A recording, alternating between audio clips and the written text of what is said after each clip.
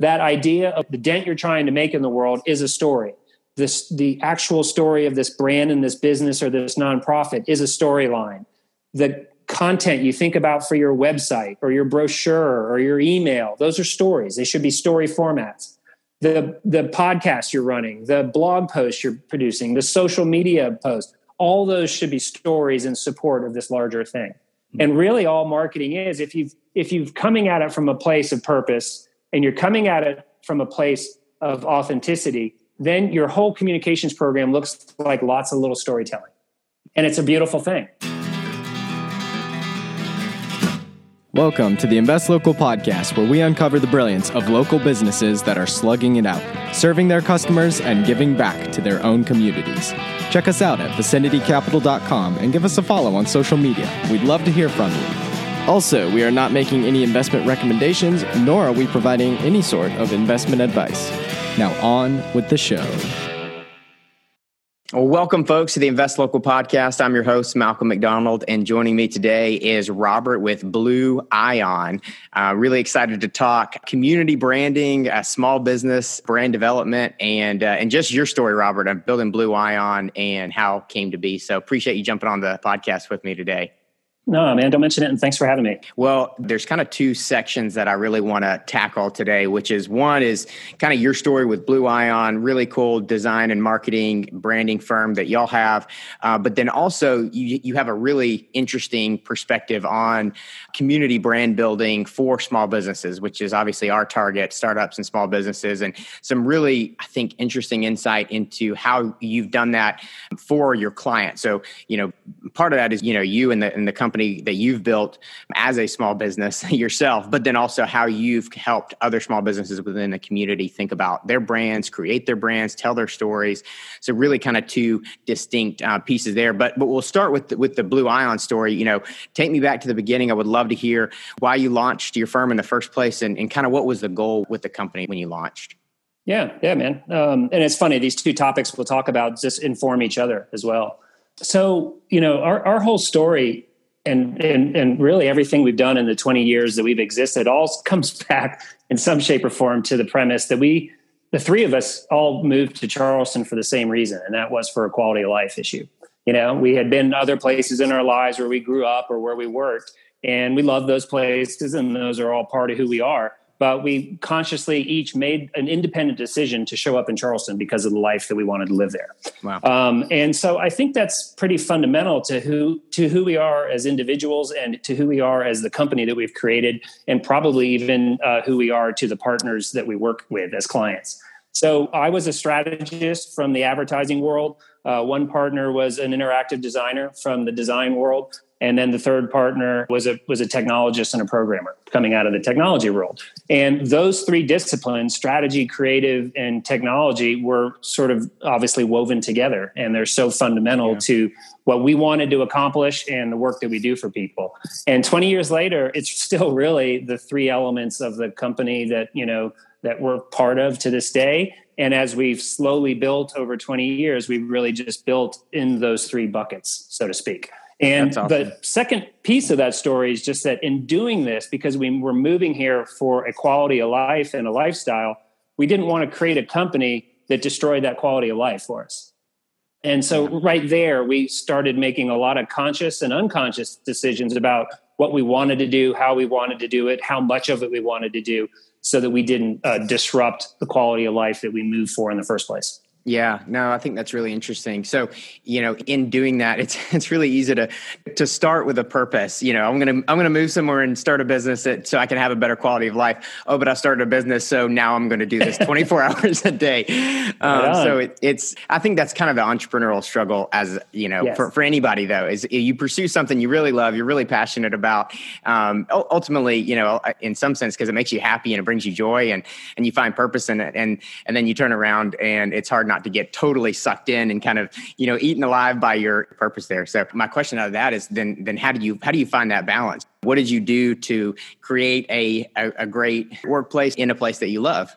Yeah. So I think it was both keeping in mind that basic point that we wanted to live in an incredible community, have access to the outdoors, culture, this sort of big city that Charleston is wrapped up in a pretty small package, So it was very conscious to say, let's embrace that. That's why we're here. And let's not let anything tear that apart.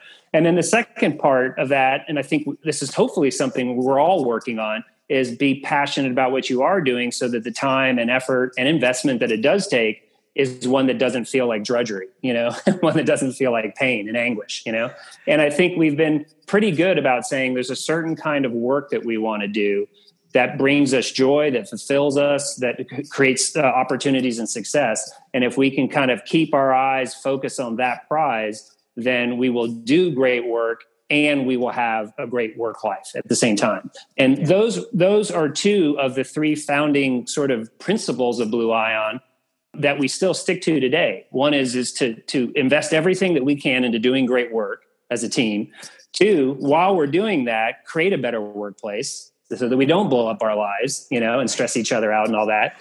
And then third, be a positive force and impact in the community that we work and live in. Whatever those communities are, let's be a force for positive impact and positive change in those. And those three elements kind of swirling around, I think, allow us to try to continually sharpen our abilities, but do that in a balanced way that doesn't take over our lives, if that makes sense.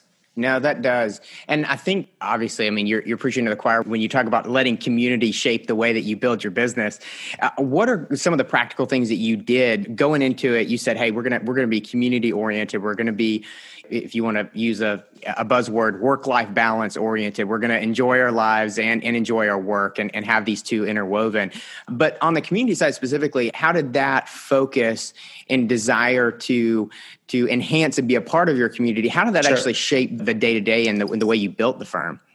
Yeah, that's a very cool question. I appreciate your asking that. So it started first, and this is the same thing that probably drives you, is it starts with a general interest and concern for your local community, whether that's Birmingham, Charleston, Greenville, or wherever anyone is.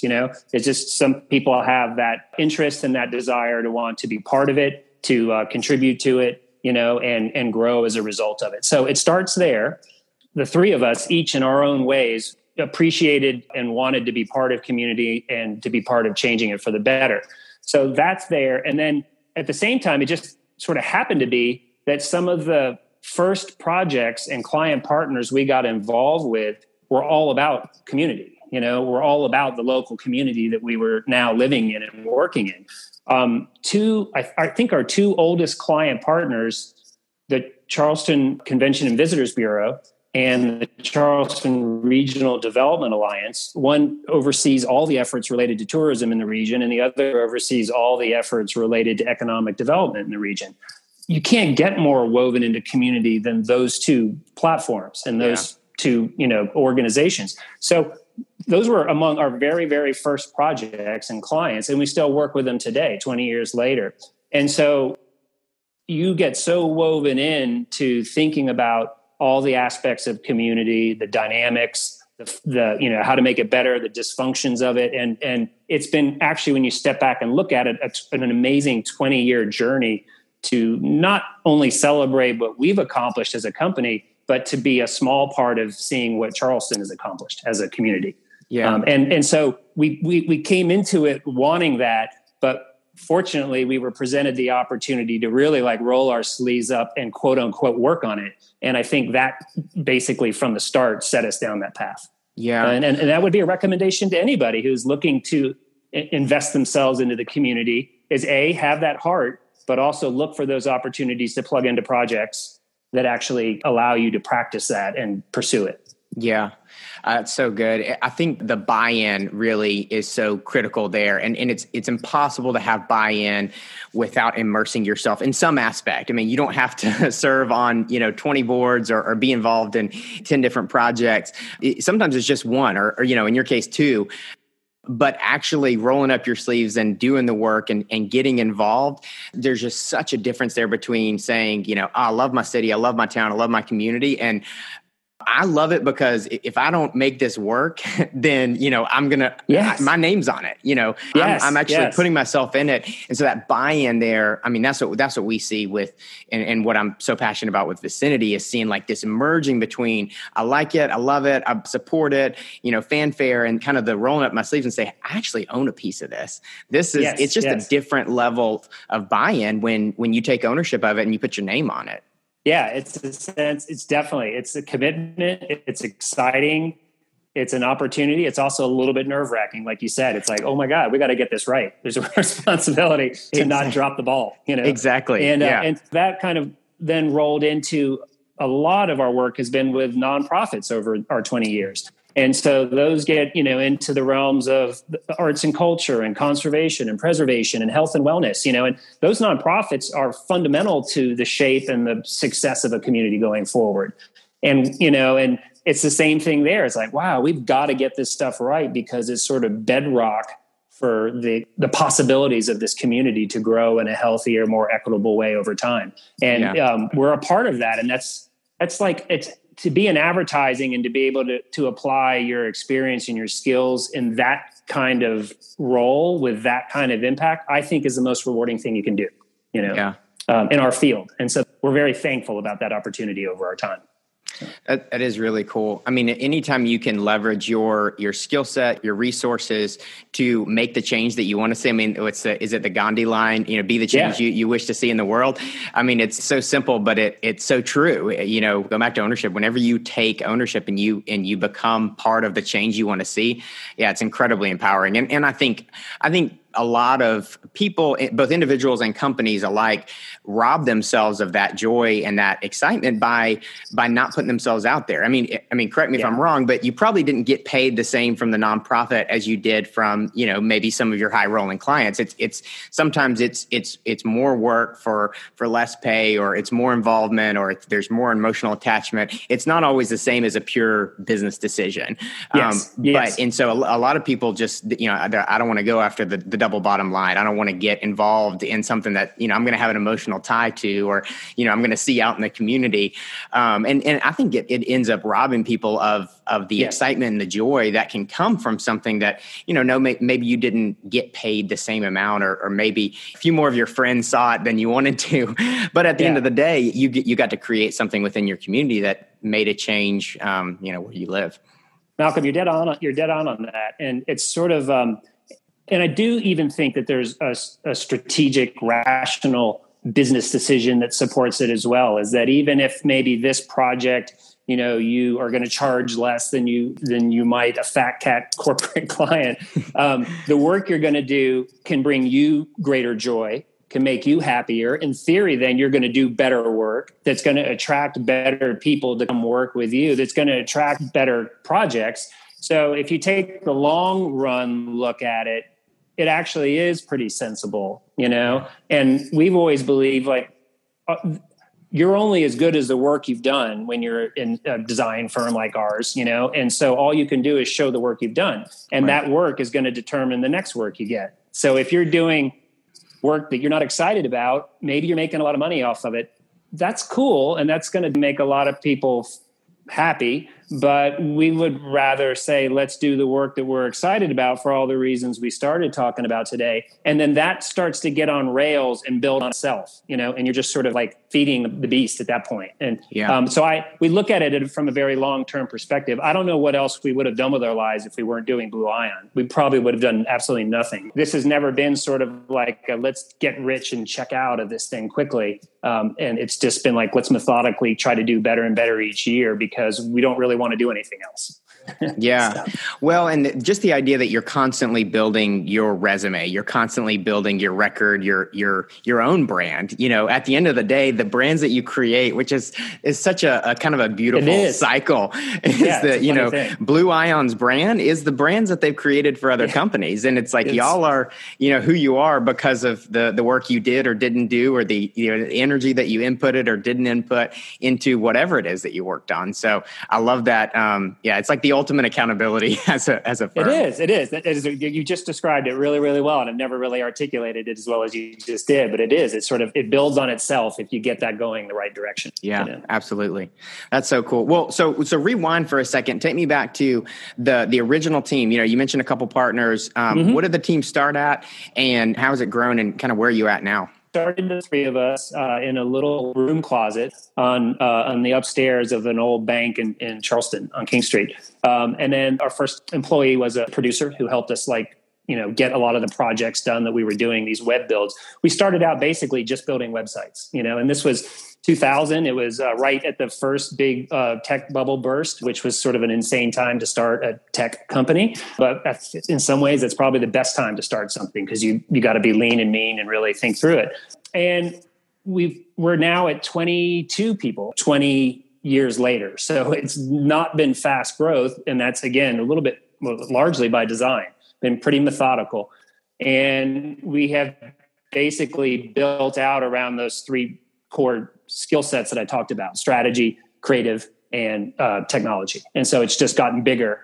One thing that's interesting about the web design, development, and management services is that you build things and they don't go away. You develop a site for someone, we help them grow that site over time, we host that site, we eventually build another site to replace that site. That leads to 20-year relationships, Right. So by some default, you've got to be willing to grow to be able to continue to work with and serve those clients that you're helping reach their goals. So we've just basically filled out to 22 by adding awesome team members in those buckets. And the interesting thing from my perspective today, where we are, is we opened up the office in Greenville a couple of years ago. So we've got 4 team members up there. But it's a transition for us as the 3 original partners continue to relinquish more and more direction, control, leadership, and all that to the rest of the team. And it's like we're becoming coaches and supporters, in the right moments. And it's just, there's nothing more rewarding and awesome to see amazing people take the ball and run in all these different cool aspects of the work that we're doing. And from where I sit, that's a really fascinating and exciting journey that we're on right now. Yeah. No, that is always tough when you go from IC to manager, where it's you're in there doing all the work and you're the individual contributor, and then suddenly you got to kind of offload this and say, all right, here's my baby, you do the next one. It's a fun place to be, but it's also really scary. Yeah, a lot of organizations, for profit and nonprofit, have a really hard time making that transition from sort of founders, the founding owners or whatever, being ready and able to step back a little bit and relinquish that control. Personally, I think the only way, that a Blue Ion or the like exists for the next 10 years is by doing that. We've done that several times already, and we're in the midst of that kind of cycle again right now, which is pretty cool. And you see that in all the businesses that you work with, they're in different stages of going through that same kind of cycle.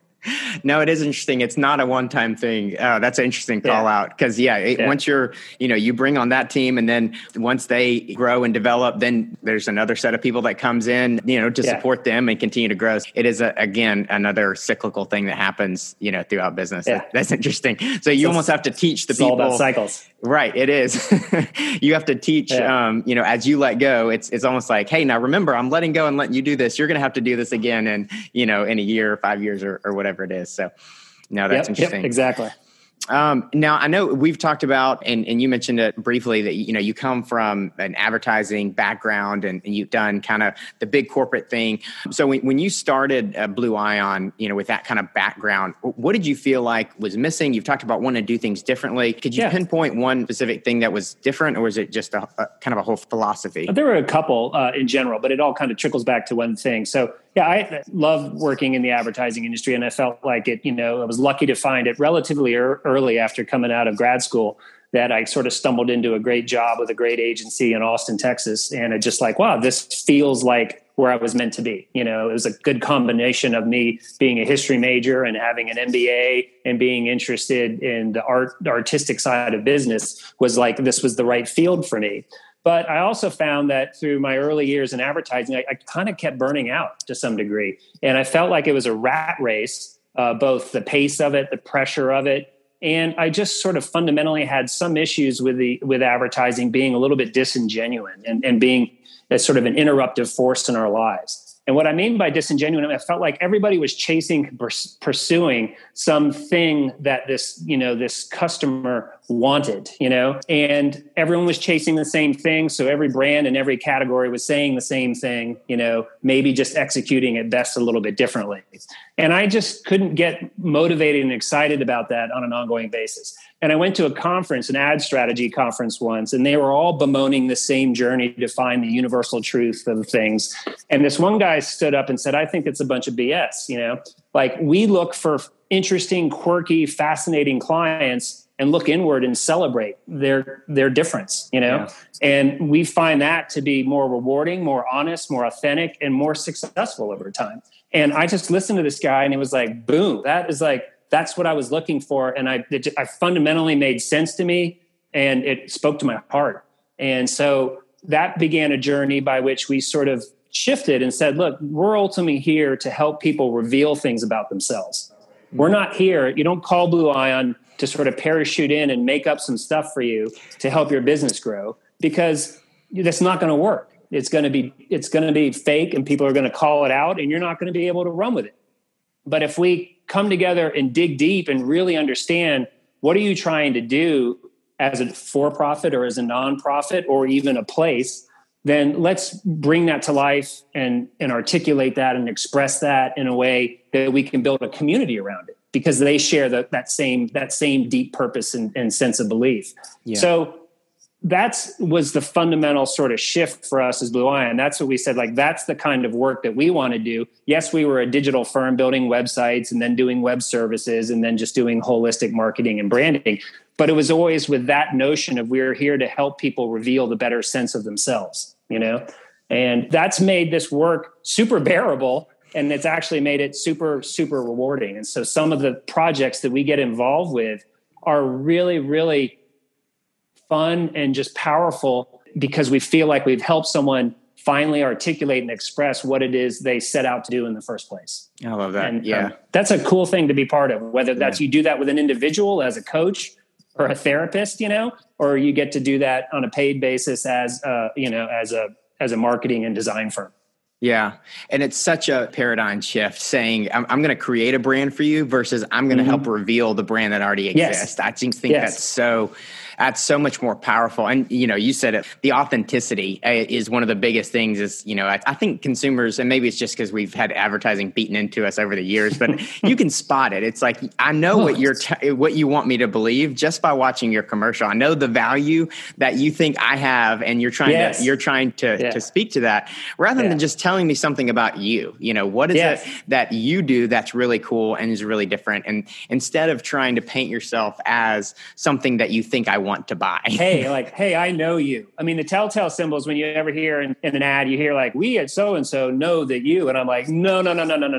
You don't know anything about me, And so I always find that as like, you're right. There are all these telltale symbols that they're like trying to be something to try to win me over. And it's like, I'll shut that down in a heartbeat. And I think many people do. Well, and you don't have to try to be authentic when the brand and the story is being revealed and uncovered, because it is. It's the real thing, and what companies aren't comfortable with is saying like, hey, I might not appeal to everyone, and that's okay. Like this story that's original and unique. It may only appeal to, a small number of people and that's okay, Yes. But there is a business or a nonprofit can exist off of that smaller group that is committed to those same values and that same purpose, Right. And that's fine. And not having to take, a much shallower path with a wider group of people, Right. You're absolutely right. And another key to that is that, well, then you better hope that you get introduced to clients who have that deeper gear, or at least want to express it and find it and then share it. Someone might come in and said, I think this all sounds silly and I'm just trying to make as much money as I can in the next 2 years and get out of this racket, And that's fair. That's their prerogative to go pursue that. That's not the right fit for us, and we're pretty clear about people up front to say, like, we believe in this kind of marketing and this kind of design. And if you're want to go on that same journey, then we could be potentially a great fit. And so you've got to find those entrepreneurs, those business owners, those nonprofit directors who are trying to sort of conjure that up and stand for something larger than just making a sell. You know? Yeah. So can you tell me about one or two clients that you've had that you felt really that you were proud of? Again, not the brand that you created, but the one that you were able to uncover that, had a really cool story that, that you were able to help them tell. Yeah. I'm going to, I'll give you I won't belabor each of them, but I'll give three real quick ones. And they actually are all coming out of the nonprofit world. It's because I think nonprofits to some degree have that sense of mission and purpose and cause baked into it, and then it's just like, how can they perform better? I think what's exciting about the realm of B Corps and, I'm a big fan of Patagonia and those sorts of companies, that they bring sort of that nonprofit cause into a for-profit container and operate almost on the same level. Like it's hard to tell whether a Patagonia is a nonprofit, or a for-profit, because it's just so driven ultimately by its cause and its community impact. But the kind of way this process plays out, and it is exciting to be part of, is like, I'll give you an example. The Low Country Land Trust is a wonderful land trust and conservation organization along the South Carolina coast. And they were going through a transformation in the type of work that they were doing, which was less like, we're going to save this little piece of land, and more like, we need to think about the larger systems at work to protect this environment for generations to come. And we got to then go help them develop their new sense of brand and story and materials and all that. And what we found through research is that it was ultimately about relationships and trust. That's the most important thing at work here. People were willing to protect their land in perpetuity because of the trust that they had developed, that the land trust was going to help you do it the right way. Mm-hmm. So we boiled all that down, revealing something that was, where trust lives, life flourishes. Where that trust lives between us and nature, then everything works. Community works, conservation works, even economies work, when it's all rooted around trust. And trust happened to be in their name.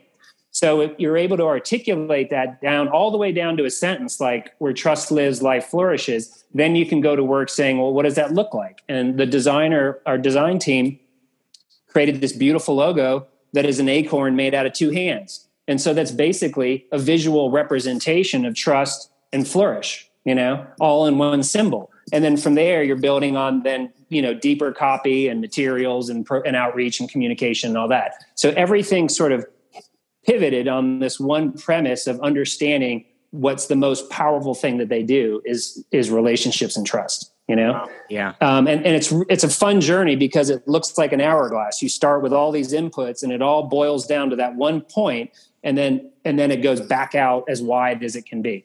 And a second one is the work we did for the Gibbs Museum in Charleston, which again is sort of a fundamental organization in the arts and culture experience of the Charleston region. They closed up for 2 years and did this amazing renovation of the museum.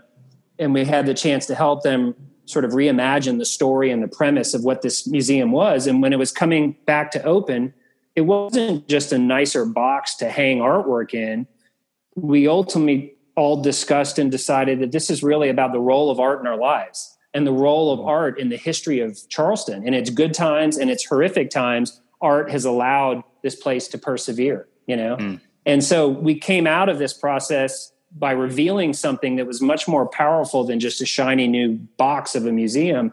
It was a larger, what is the role of art in our lives? And then that played out into story, that played out in design, that played out into materials and marketing and all that. And the brand is sort of on its way.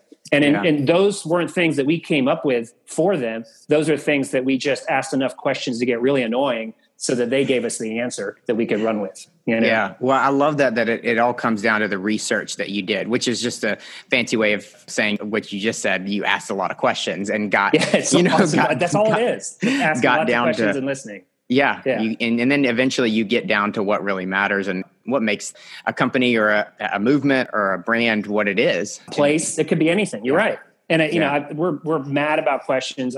Can get super annoying like a 10-year-old, but it's just like you ask someone why 5 times in a row and you're going to get to something. You're either going to really piss them off or you're going to get to something really deep, and maybe both. Probably both. Probably both. And then that's where you get to the good stuff, Right. and then you can kind of unlock from there. And so that's just we always ask ourselves that as we've been kind of going through our 20-year journey, but that sort of like inquisitive nature is what we kind of get into with all of our clients. And fortunately, they're willing to go there.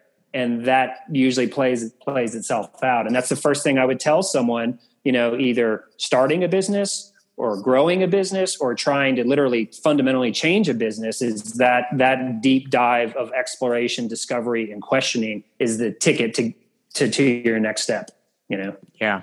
No, that's awesome. I love the 5 whys too. It's such a powerful way to get to the meat of why. but exactly. it is a really powerful technique. I love that y'all use that. So last question on Blue Ion is about Outpost. So, you mentioned Outpost, and it's on y'all's website, but it's kind of a little inception thing where you've got a company within a company there. Can you tell me a little bit about Outpost, what it does and why it's there? Yeah, it sort of plays into this kind of whole story that we're talking about. So most of us, and certainly several of us, are just super passionate about the outdoors, and that's both being active outdoors, but also the conservation side of, outdoors. And again, that came from sort of our own personal lives, but also working with some of these amazing clients like the Coastal Conservation League and Charleston Waterkeeper and Land Trust and others. I mean, they've taught us so much. So we were like, well, what if we could put all of our skills and our experience to play in working for brands that get people outdoors, either actively or birding or whatever, or gardening or whatever. And that was first and foremost really selfish interest. It's like, well, that's what we really want to be doing with our lives. So can we just kind of make our work about that? And many people have done it. There's other firms out there that have been doing that for years. And so you could do it. We just never really had gotten our brains wrapped around pursuing that. But then eventually we did. And that's how Outpost hatched, was just like a team at Blue Ion who was very, very invested in the outdoors, who wanted to go do more work for brands in the outdoors. And it turns out, it's kind of what you and I have been talking about, is like you put those values on the table, that we believe that we all need to be reconnected to the outdoors and need more time outdoors, that it's a fundamental need in our lives that would actually solve a whole lot of issues around us. So can we stand for that and partner with other brands who stand for that and hopefully do some good? And when you take that story out into the world, we found that immediately the people who are at a for-profit or nonprofit related to the outdoor world are immediately like, that's awesome. We share the same values. Let's work together and we do something. So it's another example of what you kind of said earlier. It's like by narrowing our focus down, we became more relevant to a tighter, more like-minded, shared value type of partners and clients, Yeah. And so success for Outpost has come from actually narrowing down our focus, which has been an interesting little exercise, and it's just been fun because we're doing a bunch of really fun projects with outdoor brands, which is really why the whole thing started. Right. That's so cool. I love that. And I want to get into that a little bit more in a minute, but yeah, finding your people gets a whole lot easier when you define who your people are. So being able to, and it's so counterintuitive, right? It's like, I want to, get as many clients as possible. I want everybody. Right. Why would I narrow my focus? But then as soon as you narrow your focus, who really is a good customer and a good client it comes into focus a whole lot faster. There was I think I saw this, maybe I saw it out on a billboard once, or I saw it in a book about advertising, but Scion, that car company, I don't even know it exists anymore. But, it was such a bizarre looking car when it came out, and their whole way of marketing and everything. And they had run some ad that said, so wrong for so many. And it was just a picture of the car. And I was like, that's brilliant. It's like they doubled down on that bet to say, like, let's market ourselves based upon who we're not for, Right. And I thought that was a really, maybe you could argue it didn't pay out for them. I don't know the dynamics of Scion and the auto industry enough, but it's like you said earlier, it's counterintuitive, but it's insanely powerful. The more you focus, the more opportunity actually you might be presented with. Yeah, no, I love that. And, from the sales side, the less unqualified people that don't want to work with you, you're going to talk to, which is just more fun for anybody. I mean, that's the crappy part about sales and marketing, is trying to sift through all the people that don't really want what you're selling. So if you get the qualified people, the people that are actually interested, then sales and marketing just gets a whole lot more fun just in general. Dude, Malcolm, that is a fundamental truth. And it's something I really only came to learn in the last 5 to 10 years of my career. And because I kind of defaulted into new business and sales mode, because that's kind of who I was as a strategist. And that was the first kind of conversation. But I am not that person in any shape or form. I'm miserable at it. And it actually kind of makes me miserable, the thought of having to sell, And I'm an introvert by, my need to get energy from sort of time away. So it would drain my battery overnight, being in that kind of mode. And so the only way I got comfortable was by saying, we need to sharpen our focus. And as Blue Ion, only stand for working a certain kind of way with us, to reveal brands for what they are. And that all of a sudden made it feel like, it wasn't selling anymore, I'm actually pursuing a cause. And so it didn't feel like selling at all. And it wound up being a whole lot more effective because the people who shared that same perspective were drawn into you rather than you having to go run around and cold call and chase everybody down, Exactly. Yeah. So it was just as you said, it's a super valuable lesson in there about attracting the right kinds of potential partners and clients versus having to go and pound the pavement, so to speak. Yeah. And there you have it. Thanks for listening to today's episode of the Invest Local podcast. If you enjoyed today's episode, please consider leaving a review and feel free to follow us on any of our social media platforms. And don't forget to tune in next week for more local stories.